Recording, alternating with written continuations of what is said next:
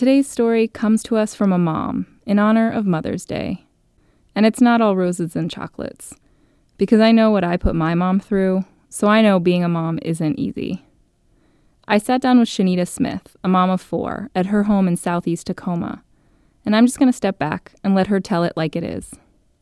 Let me get them together real quick. Abigail, didn't I say y'all go in the room, close the door? Hello? Turn one of your movies on and y'all sit down until I get done, okay? Did you hear me, Josiah? D'Artagnan, just hold off, okay? Well, my name is Shennetta Smith. I'm 34.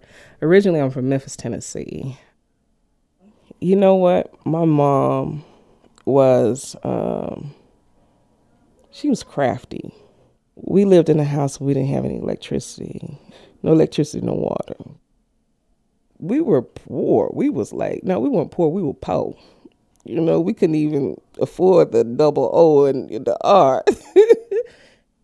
My dad would go to the sewage line. He had a manhole key because he worked in construction. And he would turn the water on, and my mom would fill the tub up, you know. She would take the pots of water, put them on the stove, and boil it. And once she boiled it, that was like our bathing water, drinking water, eating water. It was all the water we would need. But I never, ever heard her complain. She would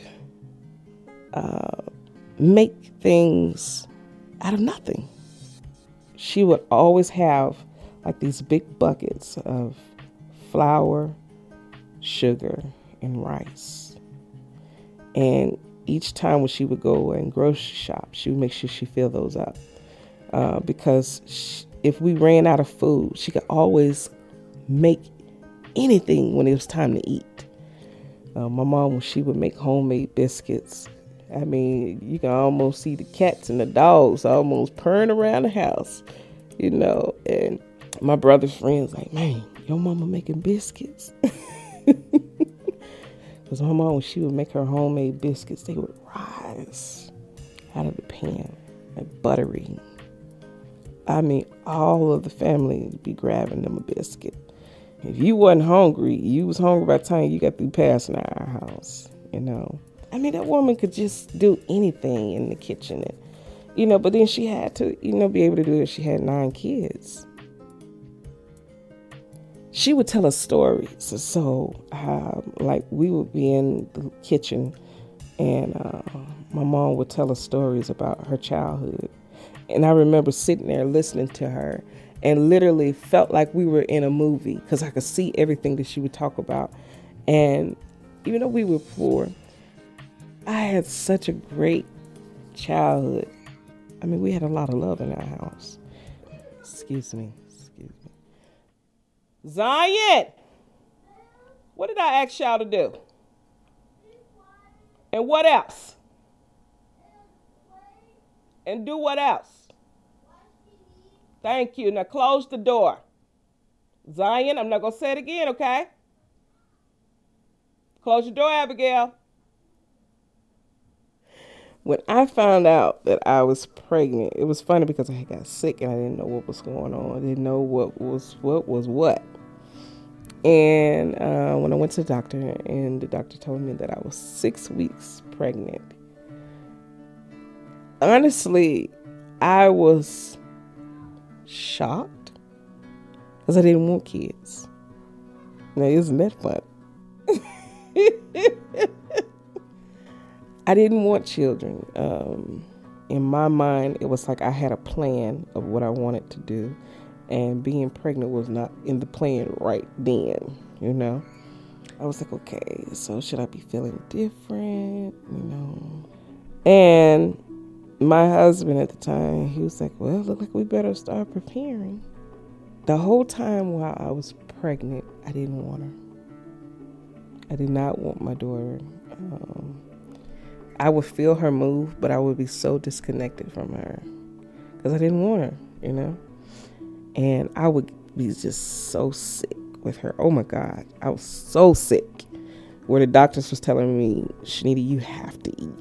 And I was like, I can't keep anything on my stomach. I couldn't. And I remember it was a Sunday morning. I went to church, and my sister went to the restroom with me because I was getting sick and I was throwing up. And all of a sudden, as I was throwing up, blood just went everywhere. And I told my sister, I said, Shell, I said, is this normal? And I remember on my way riding to the hospital, it dawned on me that I could actually lose her. Because my sister said, Shennetta, you might be having a miscarriage. And I was riding, and all of a sudden, I started to pray. And I asked God, I'm about to get teary-eyed. I asked him to forgive me for not wanting her. And I told him, I said, if you would allow her to live, I love her. And I made it to the hospital, and the doctor came in and he said, it's old blood. He said, the baby is healthy. She's okay. And I remember leaving the hospital like, oh my God, God, you answered my prayer. And after that, I fell in love with my baby. The first night that we brought her home, I couldn't sleep because I was constantly checking on her to make sure she was breathing. I would get up and I would just, listen to her, and I would watch to see if her back was going up and down, make sure she was breathing. Put my hand by her nose to see if I could feel a little breath, Hold on. Hey, who is that? Josiah, didn't I tell you to go in the room? Huh? Yeah, so before I got married, I always desired to go to college and to finish college. I had never seen anybody go to college and actually finish it. Things, happen differently. Everybody's life, sometimes don't go A, B, C, D. Sometimes it's A, F, G, Z. Then you go back to B, I got married when I was 22, and I had my kids and everything. And after I had my final child, I still had the dream of finishing school. I always wanted to go into counseling.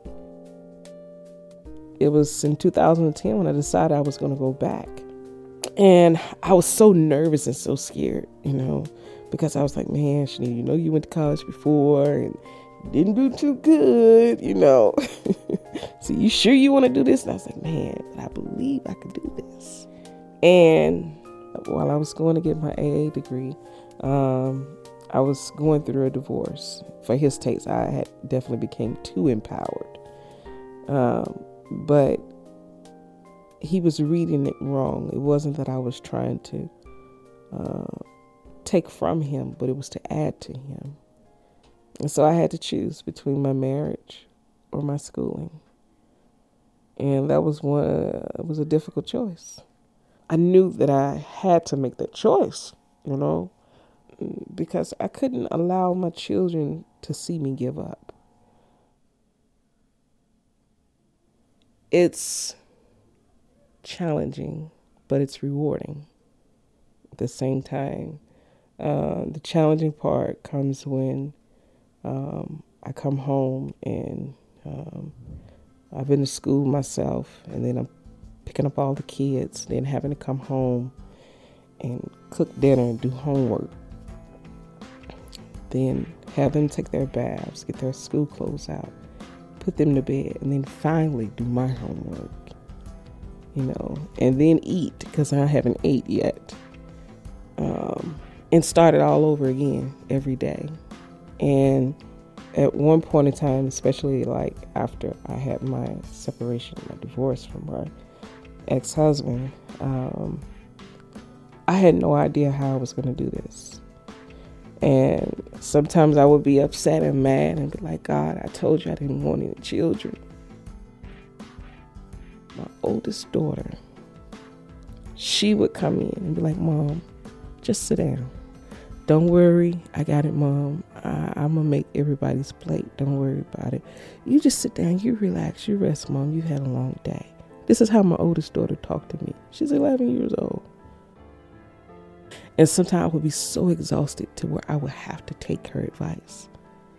And I would lay on the couch and fall out. And she'll make sure she get the food. She tell her brother, you need to go and get your clothes out and get your side clothes out. I got Zion's clothes. She will orchestrate everything. And then as I'm trying to come out of my sleep, she said, Mom, it's okay. We got it. Everybody's taking a shower. Everybody's getting ready to get out and put the clothes on. And yeah, we're okay. She always chimed in on when I really need it. And it was difficult, and I would pray and cry every night, asking God to help me. But I'm going to say this here. Now we have a schedule. It has become more manageable than it was from the beginning. Now I'm not telling God I didn't want no kids no more. And now I'm actually thanking God for my kids. If I would have given up, I wouldn't be where I am now. I wouldn't be right here getting ready to graduate this summer with my bachelor's degree. And allowing my children to see the adversities that I went through, but yet still pushed on. I told my daughter, she didn't know I was graduating, my oldest daughter. And I told her, I said, well, Abigail, I said, I'll be graduating this summer. And she turned around and looked at me. She said, Mom, you finna graduate from school? I said, yeah. She bust out in tears. And I was not ready for that. And I was like, why are you, oh my God, are you okay, Abigail? Are you all right? She said, Mommy, I'm just so happy. And didn't know that my daughter was watching me like that. That meant the world to me.